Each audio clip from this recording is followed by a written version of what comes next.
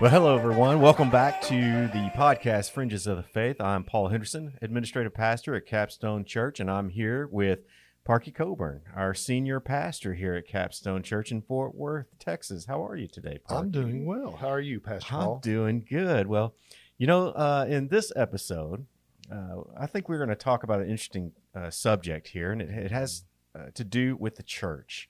Now, we mentioned something in one of the podcasts that we did previously, and you made a statement about the church being in crisis. And, if you missed that, I encourage you guys to go back and watch the podcasts, watch all of them. I mean, I think there's some interesting topics because this is where we talk about the obscure things in our faith, some of those things that are in the Bible that we don't really have a whole lot of time to go into during our normal services. So today we're going to talk about the church in crisis, and I'd like to get your thoughts, and you kind of lead us through this discussion. So what does it mean to say the church is in crisis? Well, I think that what that means is the church is suffering from a lack of credibility. And some of that is a product of the times, in the fact that a lot of people out there, and especially I think some of our younger generations, they have just grown up learning not to trust organizations in general. That most organizations are just after power and money, but the church's desires, and its desire for fame, its desire for influence, its desire for money and popularity, and other things like that have corrupted our motives and our purpose, for lack of a better term. And so even though there's a lack of trust in organizations in general out there, we ourselves, I believe, have contributed to the fact that we're just suffering from a lack of credibility. Well, it's interesting because there's a book out that you and I both have read. Mm-hmm. It's called The Integrity Crisis, and it was published in 1988. And even back then, the author talked about the church and its propensity to lose its integrity based on pride, greed, sex, popularity. Some of the things that you're describing that are still occurring today. Why do you think that is? How come the church hasn't learned its lesson? Well, I think, to be fair, let me back up for a second. To be fair, I think that through the years we have put in some better measures of accountability and things there in many, many instances. But human nature is still human nature. Mm-hmm.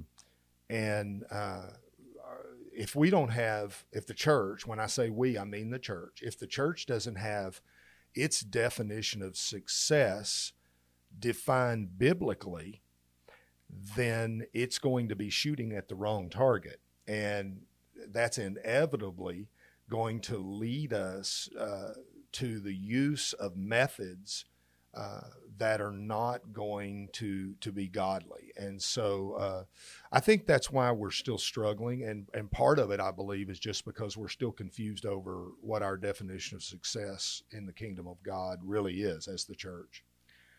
I think also, too, when you look at today's church, especially in the Western culture, the Americanized church, you look at it and it's almost like we're pretending to be something that we're not. And the other word for that is hypocrisy. And I think that's one of the main issues that young people, especially today, look at when they decide if they're even going to even go to church or not, is they automatically have this preconceived idea that, well, they're full of a bunch of hypocrites. Mm-hmm. Yeah. The world is ripe with hypocrisy right now. Certainly the church doesn't have the market cornered on hypocrisy. That the cornered market's probably in Washington, D.C. right now, but that was supposed to be a joke. But anyway, and I don't mean just in the new administration, I just mean in Washington in general. But I agree with you. I think the issue that we have is we've lost credibility. The church was never called to be perfect, is what I'm trying to say. I don't think we'll ever be perfect this side of heaven. I think we'll grow. but I don't think we'll ever be perfect. But we still can be credible. In other words, when we do mess up, we can admit it, we can correct and change and shoot for better, higher goals, biblical goals. And I think when we fall short of that transparency, when we have messed up, when we have it, and our mess ups have become visible, or even if they're not visible to everybody, we are being slow to really make the changes that we need to make. We've become good at covering up a lot of our problems and issues, and we need to be truly repentant. And so you mentioned something earlier about, the church using methods that are ungodly. And, I think a lot of that has to do with this culture of consumerism that we have here in the West, where, we want what we want the way we want it when we want it, and we want it the way we like. It's like the Burger King, right? You get it the way you want it. And I think that the church is guilty, and I'm not throwing stones. I've been in this as well, but of trying to accommodate those conveniences for people, trying to attract them. And there's nothing wrong with trying to attract people into the church, but if you're using the culture to attract people to church, then what are you going to use to keep them in the church? Well, there's an old saying that says that you have to use the same thing that was used to catch them with, you have to use to keep them with.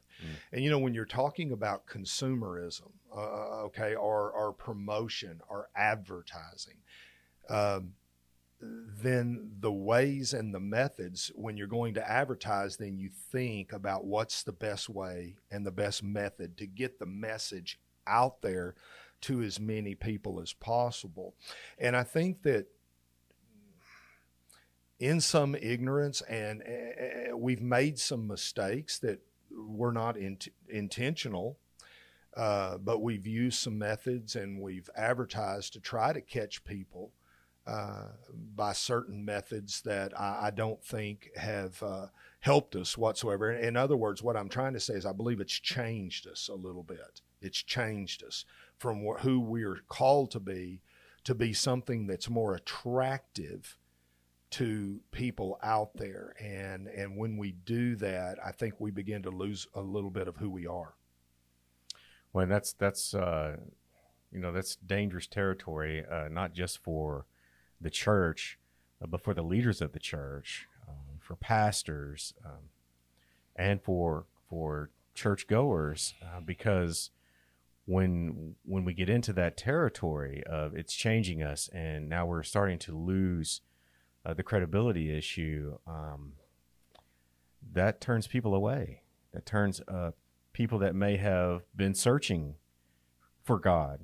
It turns them away because it's kind of like, well, I don't really agree with what I see going on over there, so why should I be a Christian? Gandhi once said, he was asked, he said, well, Gandhi, why is it that you never converted to Christianity? And you know what his answer was? Because I know too many of them. And so that's kind of an indictment on, how Christianity, especially in our culture, has kind of turned on its head a little bit. And then when we talked about conveniences, that it's that convenience of convenient shopping, that church shopping, I think that is also an issue and why we're in crisis. Because if you're looking for convenience in a church, is that the way the Lord intended the church to be? Did the Lord intend the church to be convenient? No, I don't believe so. The church is intended to be a body. It's intended to be a place where the ministry of the Lord and the love of the Lord is manifest. And most of you that are out there realize, and that you grow most of the time better in adversity than you do in comfort and convenience. That's right. I call it the inconvenience of maturity. And we're all called, according to Scripture, to be conformed to the image of Christ, to grow up Now, we're always going to have issues in the church. There's always going to be things that have to be dealt with.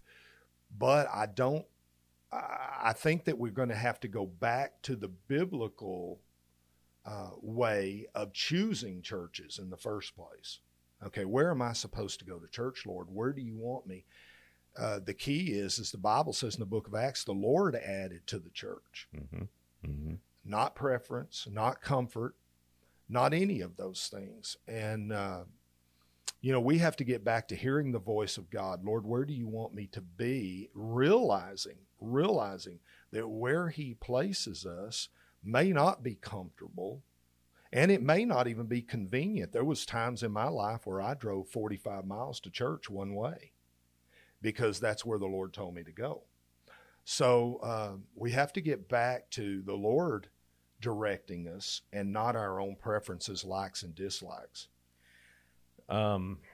So in this book, Integrity Crisis, the author, Wiersbe, refers to this kind of preferential treatment and this convenience of the church as a means to live on evangelical substitutes. That's an interesting concept. But what it really means is substituting God for convenience and preference. Isn't that a form of idolatry? Well, anytime you substitute God for anything, that is idolatry. And I think sometimes we get to the place where when we think we're dealing about issues of the kingdom, things like church selection and how churches run and all of those things like that, we don't think many times about our own issues being involved in that, or about aspects of idolatry being involved in that. We are often placed by God in challenging situations, and and everyone else that's out there watching, listening today knows that there is no perfect situation here in this earth. So God knows where he's placing us. He knows he's putting us in an imperfect environment, and he's doing that for a reason. And most of that has to do with maturity. So let's talk a little bit about, I think it's okay as the church, because it involves all of us. If one church loses its integrity, then it impacts all believers. Because if there's hypocrisy found in one church, then of course it's almost like, well, if you've got one bad apple, that makes the whole barrel bad, right? That's just the way it is. That's our imperfect world that we live in. But I'd like to talk a little bit about substitution, some of the things that the church has, the methods that they've employed as substitutes, evangelical substitutes. And one of those is the worship experience. And I think that that is the one of the day. I mean, there have been many, but I think that's the one that's current today, is this idea of a euphoric worship experience that, people are looking for. And so when they don't get that euphoric type experience, then I think that they are equating not feeling that euphoric sense with the Spirit not moving, or God not being there, or some other something different that they can't really align up with in their own minds. And so they begin to idolize the experience. Does that make sense? When they go to a worship setting and it's this euphoric, and it's very emotional, and then it's almost like an addiction. People get addicted to that euphoric, emotional experience, and then that becomes what they're searching for, and they are not searching for God's will. Well, I think that part of the reason that is developing, Pastor Paul, is because there's this thought process that we have nowadays. I'm not necessarily sure where it came from. It's probably been in us for many, many, many years. But that our reality is that if I feel it, it has to be real. If I don't feel it, it's not real. And I don't know if I'm saying this right or not, but lack of emotion is just as much of an experience as feeling something. They're both experiences, and God walks us through both of those situations to get us where we're not just dependent on emotion. I love emotion as much as the next person. I do. I love emotion. But there have been times in my life where God has walked me through a time of obedience to him where my emotions were not excited about where I was or about what was going on. And he did that to teach me not to depend upon emotion, but to depend upon his word and his guidance in my life. And so, I would caution against going by emotion only as a determiner as to whether God's in something or not. That's good. A.W. Tozer said it very well. He said, it appears, this is him speaking many years ago, it appears that too many Christians want to enjoy the thrill of feeling right, but are not willing to endure the inconvenience of living right. And so then you've got this crossover of folks that get addicted to the euphoric emotional experience because it feels right. Mm-hmm. But then when they leave, they go back to the world, back to their jobs, and they go back to this worldly living, and not really trying to. And I'm not painting a broad stroke here for everybody. I'm just saying that there is that segment that the church is I believe is producing in error and unknowingly, probably unwittingly, but they're producing this believer syndrome that you come for the experience, and then when you leave, we're not giving you the tools to work through the issues and the real challenges of life the 6 other days of the week or 5 other days of the week. Right, because the fact of the matter is emotions come and emotions go. That's the way God has created them.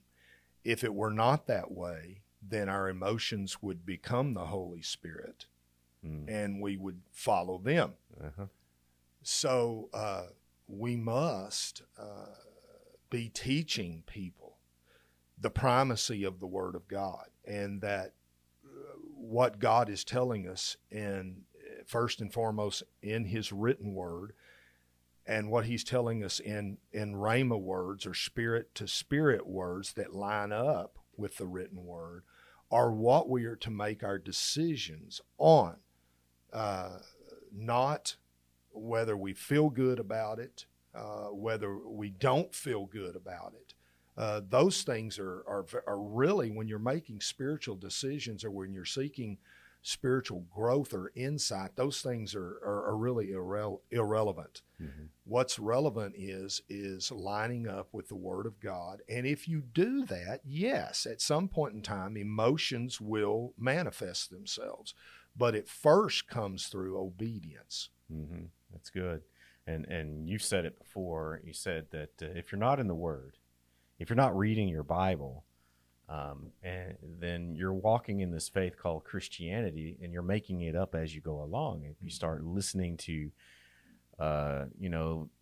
Facebook pastors' opinion or, YouTube preachers' opinions on everything, and you're not reading it for yourself, that can get us, that can cause confusion. Well, and another danger, you're not just listening to outside influences, but you're listening to your own inside influences. And what I mean by that is the temptation that Satan brought to Adam and Eve in the Garden of Eden was, you can be like God. You can be like God. Well, if we're not careful, then we can start deifying our idea of what's right and what's wrong and what should be and what shouldn't be.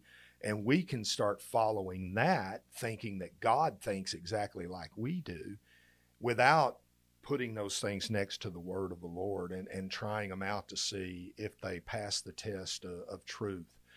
And so, like you said, outside influences certainly, but we also have to watch out and be aware of that inside influence as well. Absolutely. So let's talk a little bit about, because, we mentioned Facebook and YouTube.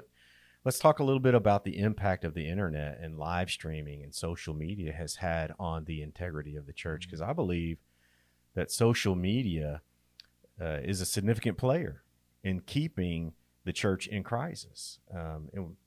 Because have you ever seen someone post something to have been staged? I mean, you see a post and it's, that was staged. Well, oftentimes I think the online church or live stream church can sometimes feel staged. And that's not a great way to bring people to a decision about Christ. I agree. Video has become the primary substitute for reality in our culture. Because we just think that when we see it, what we see is reality. But video can be edited. It can be altered. It can be changed. And often it is. I mean, often all the mistakes, all the blips, all the things that were done wrong are edited out of the video. And so what you see is a presentation. A video can be edited, but life cannot be edited. And so there is no substitute, although video could be an initial way just to get an idea of, does somebody preach the word or whatever. It's not, it can't really serve as a substitute for life, because it is when you go in real life and experience something in real time that you're able to see it for what it really is, not what it is presented as. And then there's another issue at hand too, especially with the advent of social media, is the temptation to make a church about the pastor personality rather than the gospel. And unfortunately, some pastors get caught up in this trap. They become the focus, and that can get them in some trouble there, because the Bible does not encourage that type of celebrity pastor approach. As a matter of fact, Acts 10 verse 26 describes Cornelius prostrating himself at the feet of Peter. And when that happened, Peter quickly told him, "Get up on your feet. I'm just a man." Mm-hmm. And so you look at Paul and Barnabas, they refused to be treated like gods. You read that in Acts 14. Acts 12 tells us that when King Herod accepted the worship of men, guess what happened to King Herod? God took him off the planet. So it's dangerous to accept the worship of men. And people can begin a form of idolatry when they start following a pastor or a leader rather than following Jesus. Because Jesus said, "I am the truth, I am the way, and I am the life, and no one comes to the Father except through me," Jesus. So I think that's one of the areas that, we just need to be honest with ourselves, and the church needs to be honest with itself and says, who is the focus here?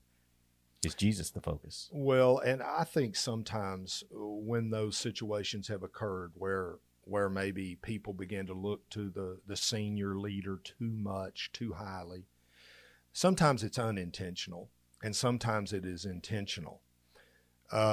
Sometimes I think it's done unintentionally, and just the way presentations of the gospel have been tailored. You see the preaching. A lot of times when you watch these programs, you don't see everything. You don't see the whole service. You just see the preaching. Mm-hmm. And so people get to the place to where sometimes unintentionally people start looking too much to that. Now, also a cult of personality can be built intentionally as well. But the most dangerous thing that we can do as leaders in the body of Christ is to begin to take the glory of God, take glory for what should rightfully be His, take His glory, because, He'll put up with a lot of foibles, human weaknesses. He'll still travel with people. But when you get to the place where, you start taking the glory of God, the glory that's rightly due Him, and you start taking it on yourself, then you're on a pretty short leash. There was an angelic figure that did that, and he was cast out. Yeah, I heard you had him as a guest on one of your programs. No, I did not. Good. I'm glad you did. He was a subject. He was a conversation piece, but he is not a guest. Yeah. So oftentimes I think that people, think about this. Think about a time when a senior pastor goes on vacation. and they have a guest speaker coming in. And statistically speaking, attendance will be significantly less. It'll be reduced. So what does this say? Does this say, are they following the personality or what? Once again, preferences, brothers and sisters. That's what we need to be understanding, and we need to begin to get away from preferences. Every single one of us have likes and dislikes. But the value of having a guest speaker in your church is that they can confirm something to the listener. Okay, maybe the listener's been hearing something in their personal prayer time or personal study time. A guest speaker who doesn't know what's going on with that person can come in and say something and independently, in concert with God, confirm that. Or maybe sometimes your pastor becomes like your parent, and you know, you've listened to him so long that you're just kind of like, oh, well, he's going to love me no matter what. It's okay. But when somebody else comes in and says the same thing, it confirms what your pastor has said. So the Bible says, out of the mouths of 2 or 3 witnesses, every word is established. And so I think skipping out on a guest speaker just because they're not your pastor takes away a lot of things that we can get from God. Mm-hmm. And so we have a few minutes left here. The church is still in crisis. It's still in crisis. It's going to be in crisis. The Bible tells us it's going to get even worse, that many will fall away. Many are already falling away. They either drop out completely because they don't have the courage or the stamina to endure hardships, or they shop churches like a car dealership. They look for specific models with their personal features that they like. And unfortunately, when churches cater to this type of me church culture, they end up becoming a stumbling block, and they further the crisis. And so how do we as a church counter this crisis? Well, I think our motives, first and foremost, have to be right. They have to be to present Jesus, and to do that for the glory of God. I think our definition of success has to be biblical. The fact that we are there to do the will of God, and that's our definition of success, is not have big crowds, not have anything like that. There's nothing wrong with that if God brings it, but that's not our motive. Our motive is to do His will. And then I think that the leader has to be intentional about teaching the people, and and teaching them about a real biblical life, and what the pathway is really going to be like, what God uses, and give them the real picture, so that they're not under any illusions. Now, that doesn't mean that everybody's going to come out of, their thinking about the way things should be rather than the way they are. But I do think if we're more intentional about teaching the people how God grows us, what the church is like, what God is looking for from us as His followers, then I think those things together will help us to be able to avoid some of the mistakes we've made. Mm-hmm. And I think we need to remember that the church is not perfect, because humans are not perfect. And if you find the perfect church, the minute you step through the doors, it just became imperfect. So if you've been hurt or discouraged by the church, join the club. I mean, if you've been in church long enough, you're going to get hurt. You're going to be offended. And so suck it up, Buttercup. I mean, you got to keep going. You got to keep moving forward, because giving up on a church because you've been hurt or offended is like you just give up driving because someone cut you off on the freeway. Mm-hmm. Yeah, I would say if you haven't been hurt by the church, then you've not really been involved. Because if you're going to get connected and get involved, you're going to eventually run across, hurt and pain. So I think to wrap all of this up, the crisis of the church can be summed up by saying that it boils down to the church attempting to be something that it was never intended to be. And that's what has put the church in crisis. Now, whether that's convenient or culturally relevant, a money-making enterprise, or anything else that takes the place of God, that's what continues and furthers this crisis that we have. If it's anything other than a place where we gather to worship the Lord in spirit and truth and to serve one another, then it's not fulfilling its purpose as the body of Christ. Everything else beyond that is just an add-on, and we need to be careful about the motivation behind these add-ons. You know, I like having coffee and breakfast for fellowship reasons, and, you know, the first century church talked about getting together and breaking bread and eating meals together and singing songs together. I think that's great, but if it's anything else, we really need to check our hearts and our motivations to make sure they line up with the Lord's. I agree 100%. You know, it's just not, it's not just about what are we doing. It's also about why are we doing what we're doing. And the problem is that sometimes we're not honest with ourselves about why we're really doing something, because it's just as you said, Pastor Paul, all of our whys end up in doing this for the glory of God. Yes, absolutely.